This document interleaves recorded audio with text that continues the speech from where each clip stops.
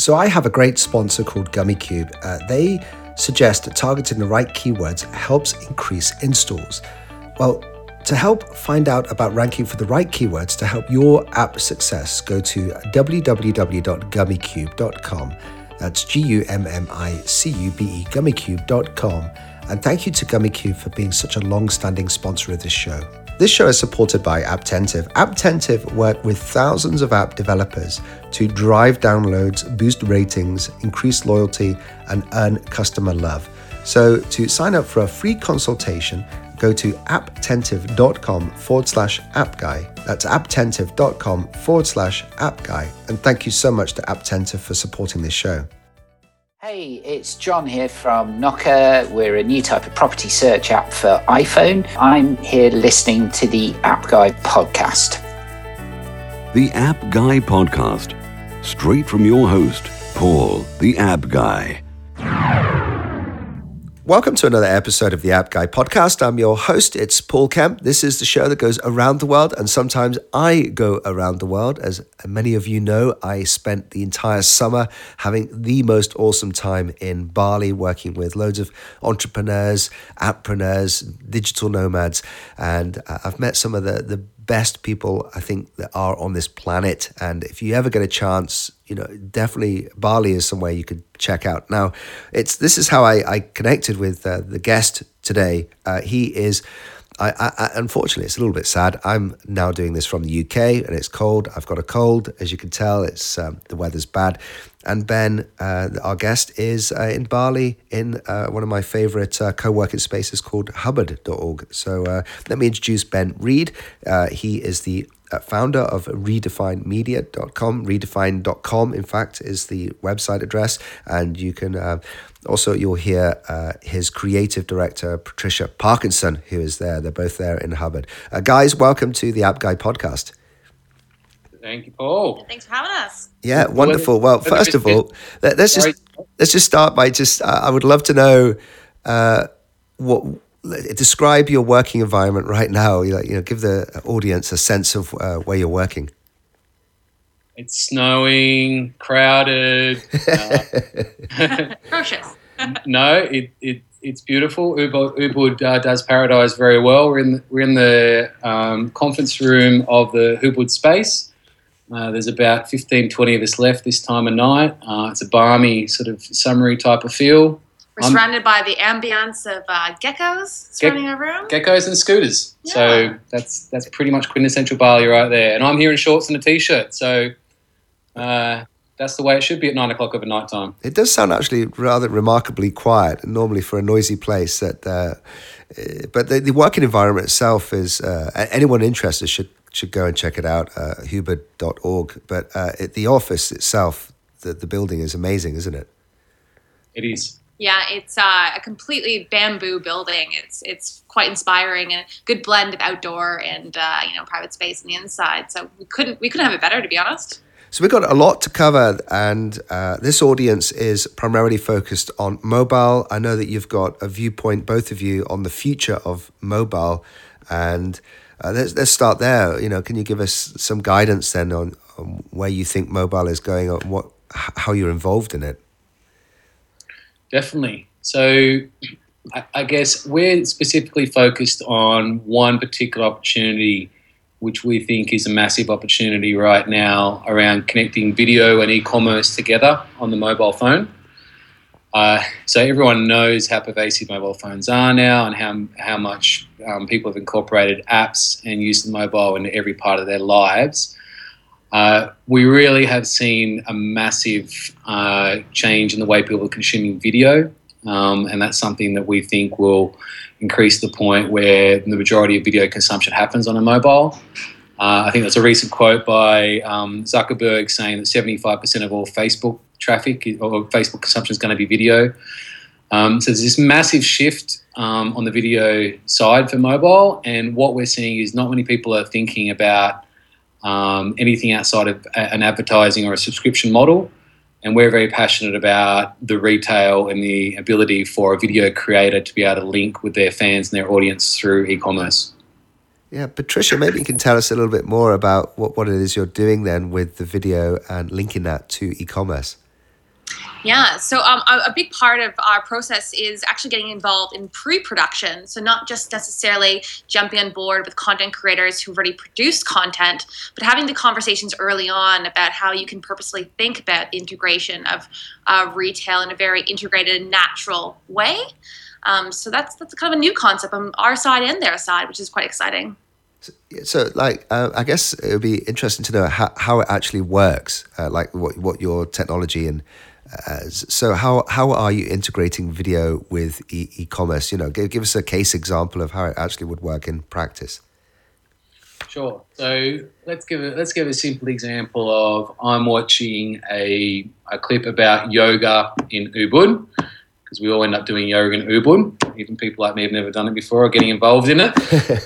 So we're watching a short form yoga clip, and while you're watching that mobile clip, you're able to connect with that content, particularly the person behind it, by either purchasing products in that clip or related to it, or having a offline experience. So in the product case, it could be the yoga mat, it could be a yoga book or a DVD.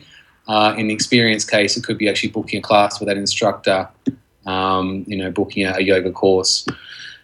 So we're looking at being able to translate a video watching moment directly with a purchase moment. But to do that effectively, and we believe to create a bit of magic around that experience, you do need to have worked with the content creator from the very beginning, so that it feels authentic when the person's watching it and doesn't just feel like you've just layered almost just the old traditional advertising model on top of it.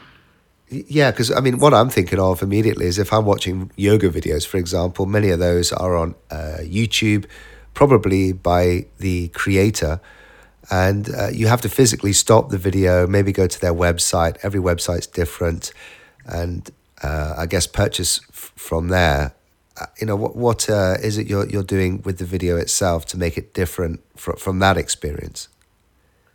Yeah, so partly it's to make it more of a seamless experience, like you said, not having to go jump to a different website, but also not making it an intrusive experience. I think it falls on either side. When you do have products, in some cases, built into video, it interferes with kind of the visuals, or it distracts you on the side. We have a really subtle kind of indicator when there is a purchase moment, and then it's up to the person watching whether or not they want to engage and follow their curiosity.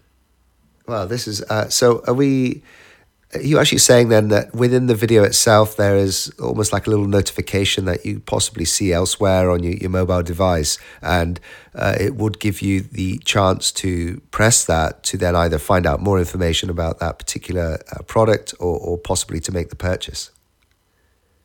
Yes, absolutely. Wow. So within our app interface, we have a very subtle e-commerce button on the side.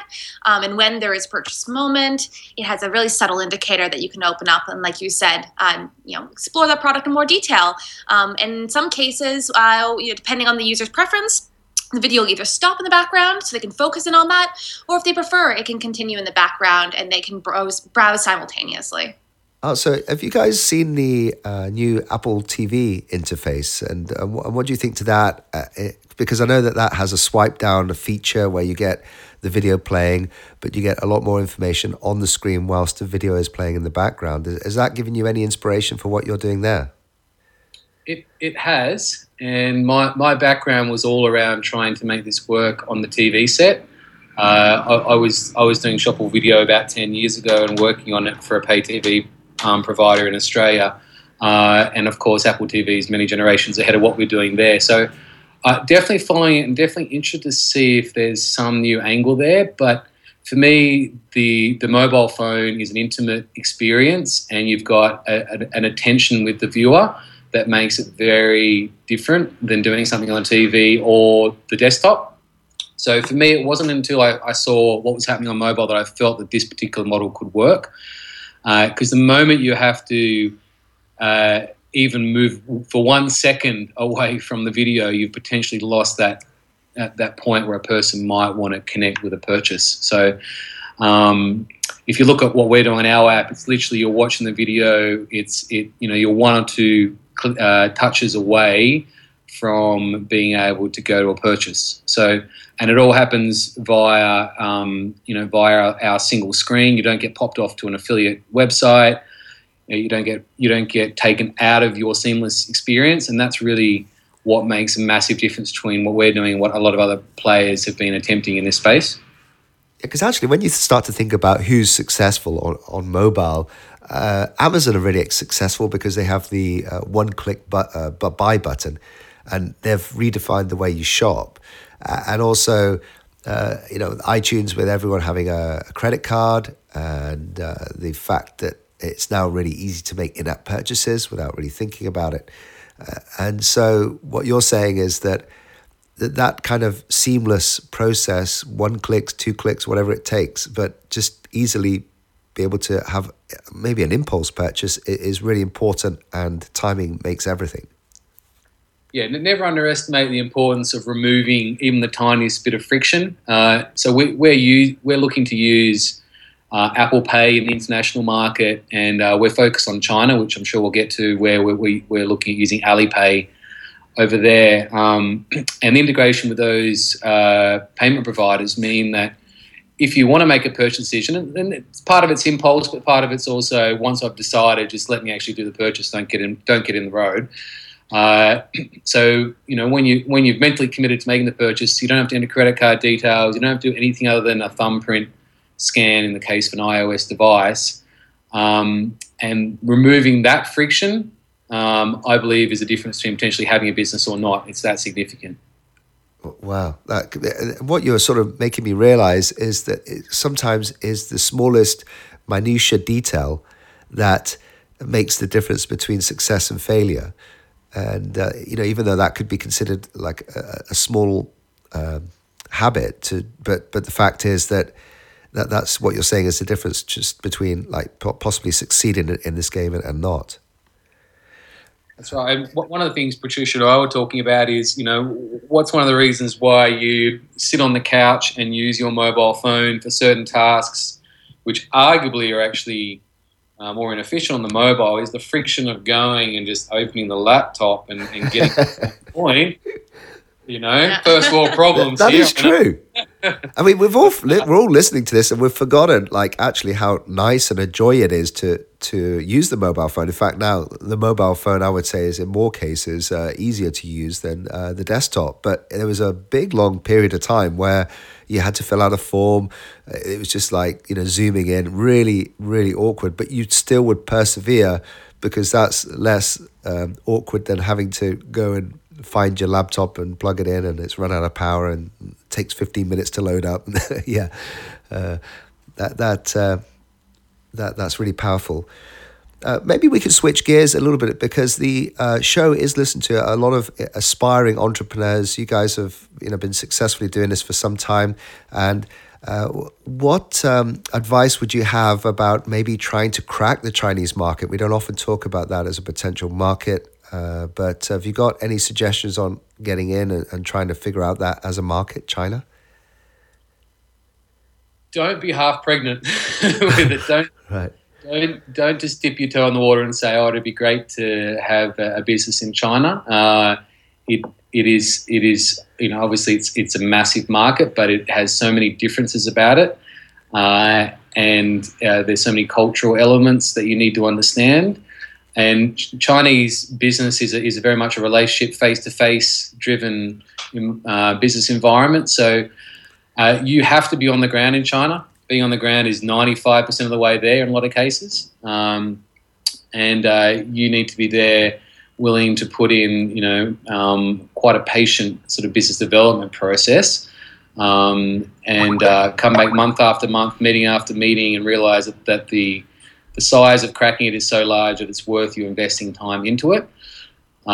So I think you don't take China lightheartedly, but when it comes to mobile apps, mobile opportunities, it is an incredible market right now. The numbers there are just phenomenal. I'm happy to go into a couple of key stats here. Oh, go on then. No, you're really teasing us. I'll tease you. So I'm sure some of our listeners can Google the latest stats, and maybe some of them have changed a little bit since I've researched them. But basically, you've got around 700 million mobile users in China, which is a phenomenal number on its own. You have about 200 to 300 million mobile users who don't have a PC or laptop. So if you're not connecting to them through a mobile, you're not reaching them at all. And these aren't just people based in rural China. These are often people in affluent metro areas who just have never seen a need for a PC or a laptop. Also, there is, in terms of their shift towards mobile video and mobile e-commerce, they're probably 3 to 5 years ahead of the rest of the world on this, is my opinion. Mobile e-commerce already makes up about 50% of all their e-commerce. In fact, I saw an astounding stat in China which says that 40 to 45%, I think, of all mobile internet traffic in China is actually mobile e-commerce related. So you've got a massive population that's very mobile savvy. Smartphone investments are being made at a personal level, right down to lower socioeconomic categories. So you've got a true mobile first and maybe mobile only culture that also has this massive burgeoning wealth and middle class. So for me, there's a perfect storm of things happening in China right now. And as soon as I saw it, my eyes, were opened, and I haven't looked back. And what do you think you need to be able to speak the language? What are some of the barriers as a foreigner trying to get in and crack the nut there in China? Well, what do you reckon, Patricia? From the creative aspect, it's really in any other space, you have a base understanding of the current conventions. And in China, you really got to immerse yourself to find out, all the things that are kind of the status quo, and to a certain extent adopt those because people are used to them, but then also strategically make decisions on where you want to bring in, maybe a Western perspective. And, as much as the mobile market is ahead in China, from a user experience aspect, they're actually a little bit behind. So it's a little bit of a balancing act between both of those perspectives. Yeah, Patricia, I was going to ask you are the creative director. So in terms of trying to be creative, I'm not sure whether you would get involved in, content marketing or trying to build brand awareness through the creative stuff you do. But is there any creative ways you can get into building a brand awareness in China without actually physically having to do what Ben suggests, which is be there?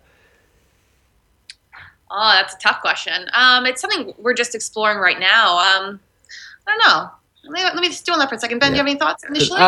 I think you can have a relationship with another partner in China that can help you out. I mean, I wouldn't want it to be read as you can only succeed if you're on the ground all the time. I think if you look at a social network like WeChat, which is pretty much the dominant social network in China.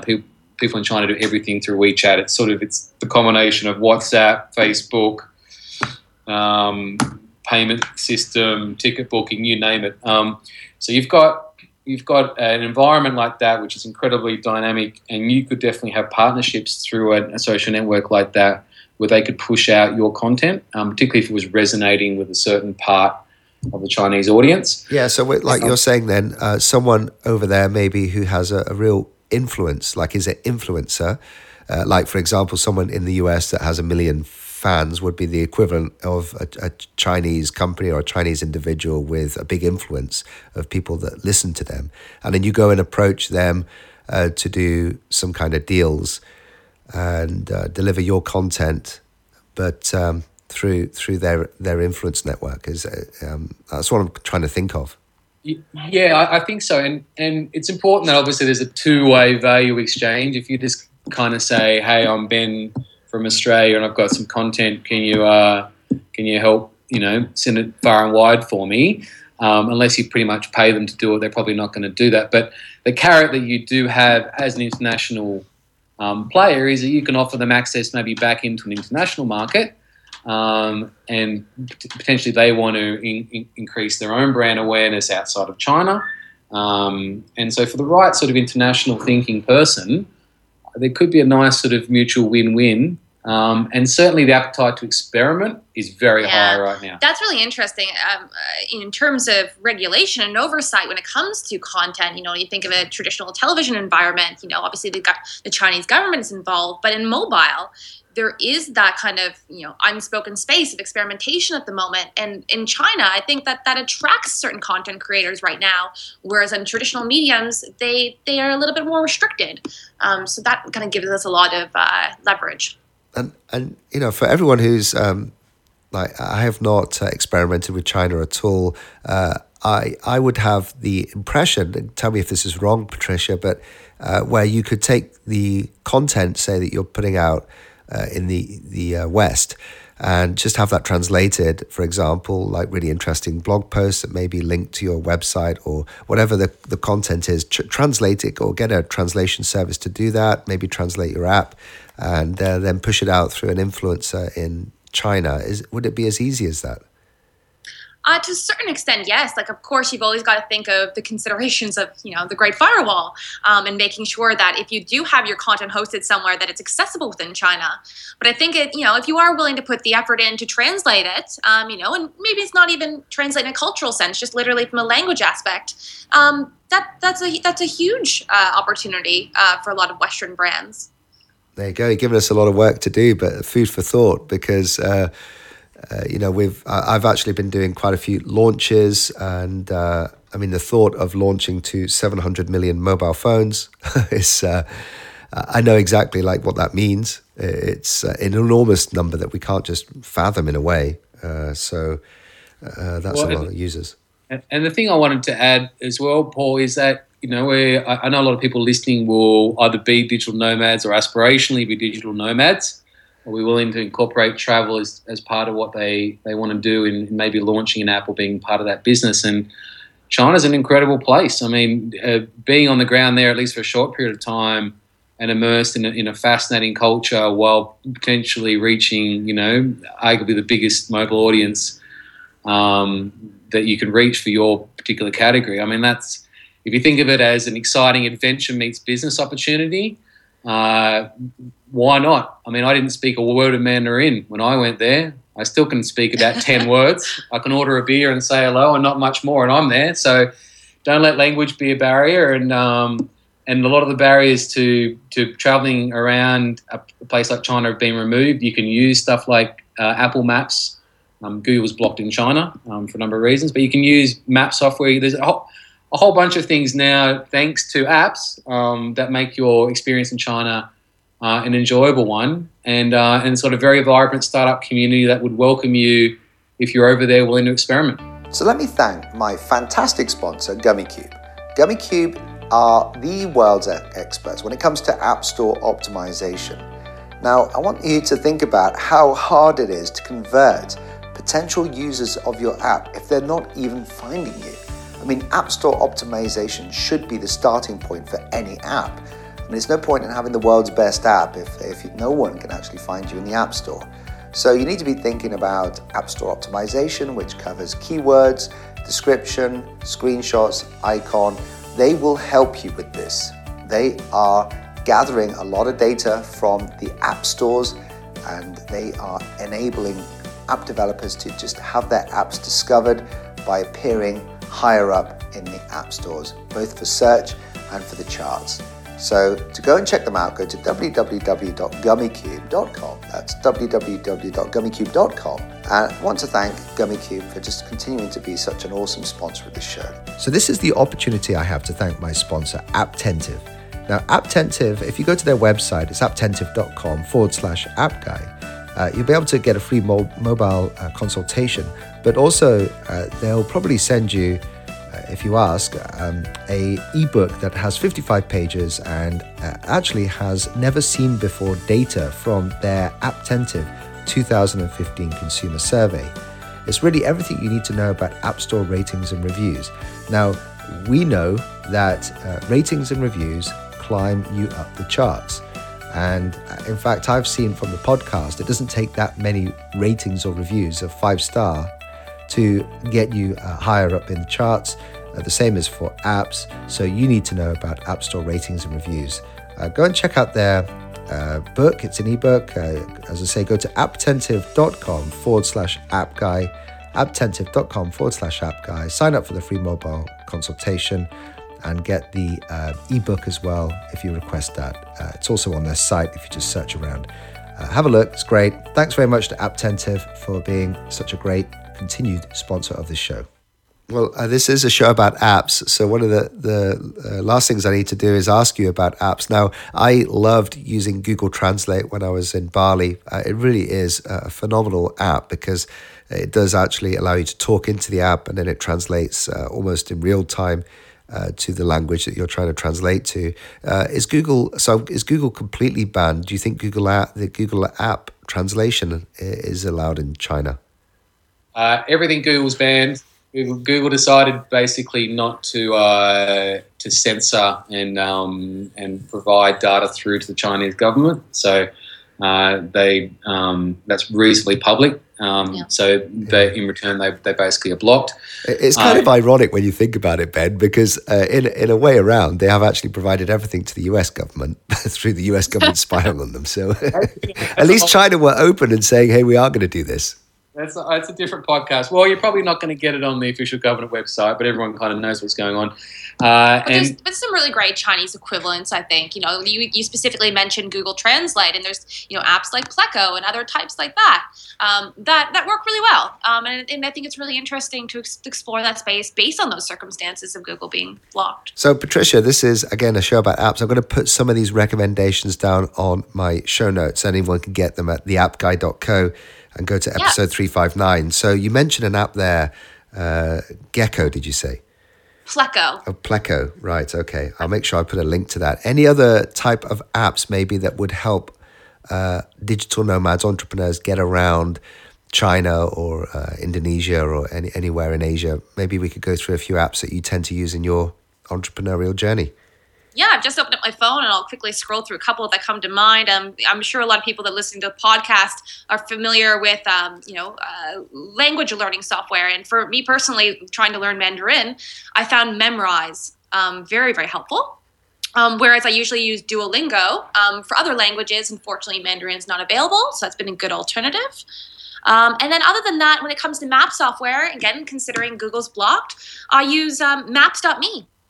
Or City Maps to Go, depending on person's preference. But considering it doesn't need internet access to use it comes in really handy in the most unusual of situations. Yeah, so that's right. You can actually download offline and use them offline. That's great. Great. Well, we'll certainly put links to those in the show notes. 359. Ben, one or two apps that maybe you could suggest? Yeah. So I think. Maybe back to the China conversation. I mean, the way people get around the Google ban is everyone uses VPNs in China. It's sort of an unspoken app, I guess, everyone's got on their phone. So there's an app called ExpressVPN, which comes in handy. And apart from even China, if you're testing, you want to know how your app might look to a different market, then that's something that quickly allows you to access servers all around the world and log in as if you're in different locations. Yeah, I have to say, it is so easy now to set up a VPN. I remember doing this 3 or 4 years ago, and it was just a real pain. But certainly on an iPhone, it's just incredibly easy. And there's apps now that will populate your profile for you and get you set up. And now I'm finding actually, even when your phone goes into standby and turns back on, the VPN gets reconnected automatically. That's right. So you don't even have to think about it now. It's automatic. Surprisingly, I found Uber worked really well in China. I wasn't expecting that. But trying to navigate a Chinese-only language taxi ordering app proved beyond my 10 words of Mandarin. So having the creature comfort of Uber in a place like China was welcome. And then I think don't underestimate something like Meetup. Meetup has become very universal, and again, in a place like China, Meetup is a very vibrant community, and so maybe not just an app per se, but that's how I use Meetup, and it's a great way to get to know new people, particularly on an entrepreneurial sense. So when I first went to China, I attended quite a few Meetup groups and heard about it through the Meetup app in that area.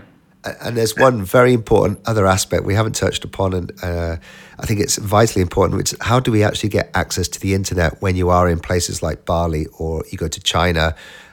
Have you got any recommendations for any pay-as-you-go plans or SIM cards for just trying to get connected? Yeah, definitely. In Indonesia, one thing that you would have experienced, I'm sure, Paul, was internet is often terrible. Even in a space like Hubei, we have our moments here. So having access to great 3G, 4G is pretty much essential, and often we are connecting via 3G, 4G, and it's faster and better than the Wi-Fi. It's so cheap in a place like Indonesia. You literally can buy 5 gigs worth here for, what is it? Equivalent of 25 Australian dollars. Yeah. And so we find if we pretty much stock up on the prepaid in a place like Indonesia, we're guaranteed, even in rural areas with no Wi-Fi, to get pretty good connectivity. I've been getting 5 megabits per second, often in the middle of nowhere in the village we're staying at the moment, which beats any Wi-Fi connection in the cafes, that's for sure. In a place like China, it's a bit different. You do actually want to subscribe to a plan there if you're going to be there for a while.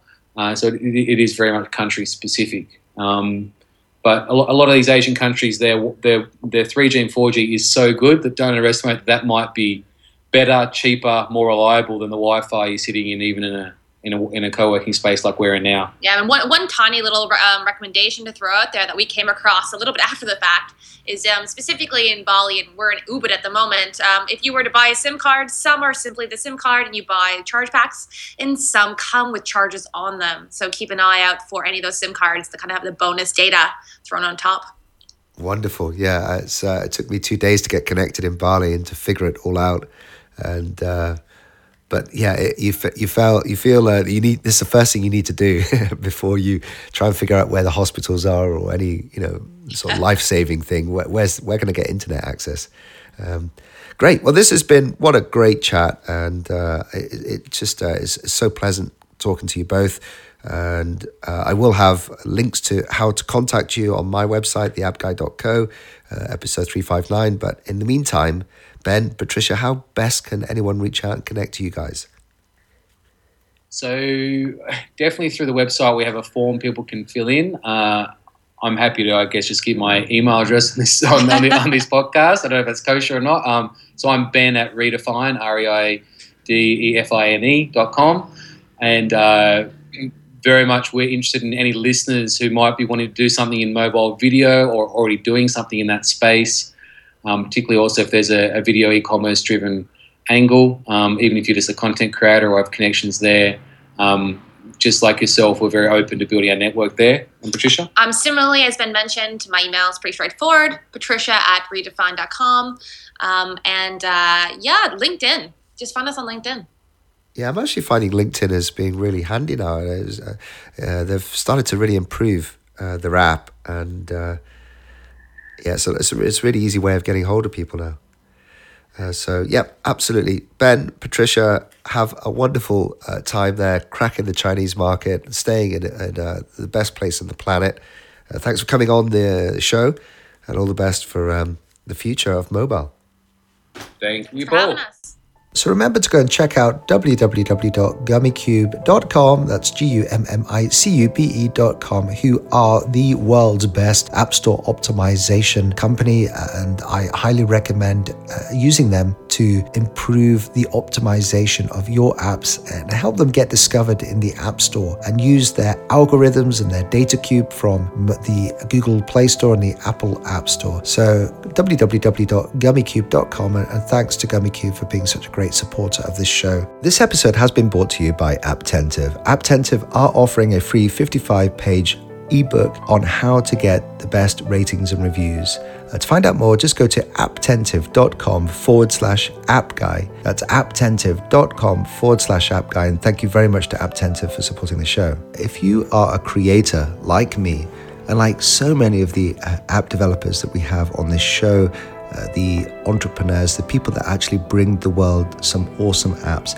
If you have found one of those apps as a result of this show, and if you've used it and it's really had an impact on you, then I feel that we need to let the founders know, the creators know about their work. And so what I propose is that you send me a 1-minute audio clip that you can record. If you need to use an app, you can use Auphonic to record that and then upload it to Google Drive or SoundCloud and then send it to me. It's a 1-minute audio clip of you just expressing how much joy this app has brought to you. I will then send it in a note to the founder, and it could be a previous guest on my show, or it can be someone that we've just mentioned their app. But I feel like we need to do more of this because as creators, as people that are producing content for the world, then there's nothing better than actually getting some really positive feedback, much more than money. You'll understand what I mean when I say when you create more than you consume, that you are actually just looking for some really good feedback on what you're putting out there. So it does bring a lot of joy and happiness. I've seen it before. People have mentioned to me from startup companies where the biggest joy is that they've seen someone using their app and they get some positive feedback. So let's help other creators in the world.